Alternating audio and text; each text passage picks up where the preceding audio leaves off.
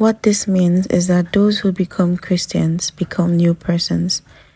They are not the same anymore, for the old life is gone, a new life has begun.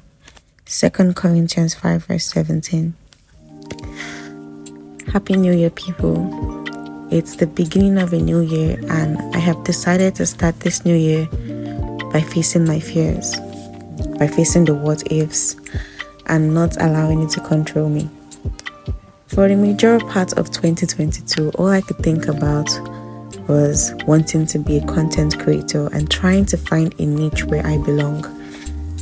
As someone who is like a jack of all trades and probably master of none or master of some, I felt like I needed to box myself up in a certain place so that people would want to watch my content.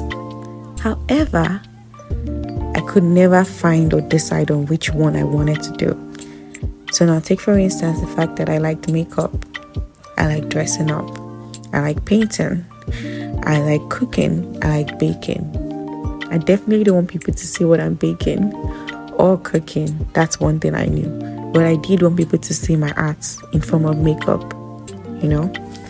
I've always loved makeup because it's a form of art where your face is the canvas and the makeup products are the tools you use to create a masterpiece. And so makeup has always intrigued me. However, I first seen a lot of makeup artists on Instagram, on TikTok, and of course I started, comparing myself to them, and I could not for the life of me decide whether I wanted to be like them or find my own niche because they all seemed better than me, I was scared.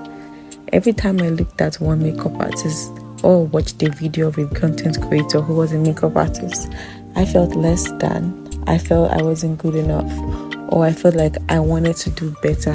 So I kept looking for a niche. Well, here is me telling you today that if you feel like you've always wanted to do this thing, like there's something that you've always wanted to do, but you've been held back because of fear of what if people don't like it? What if I don't get the expected reactions that I want? What if people say it's too bad or it's too this or that? This is me saying, forget the what ifs. It's a new year. Give yourself the grace to make these mistakes and learn from them. Improve yourself, but start now. Tomorrow might be too late. 20 years along the line, if you don't do it now, you keep wondering, I should have just started when I wanted to. So why not just start now? Oh well, I'm telling you now, start.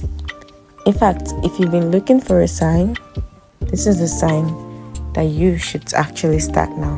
Whatever it is, a YouTube channel, a makeup show, a skill, enhancing your former skills, going to school, doing something that you've always wanted to do. You should start now. Time is something we don't actually have.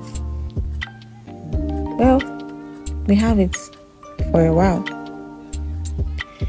You won't always be this young. That's something you need to remember. So while you're this young, live free, wisely. Live free, wisely. Till the next podcast, I hope you enjoyed this one. This is Not So Random from your favorite chocolate, Black Ify. Till next time, have a wonderful year. Bye.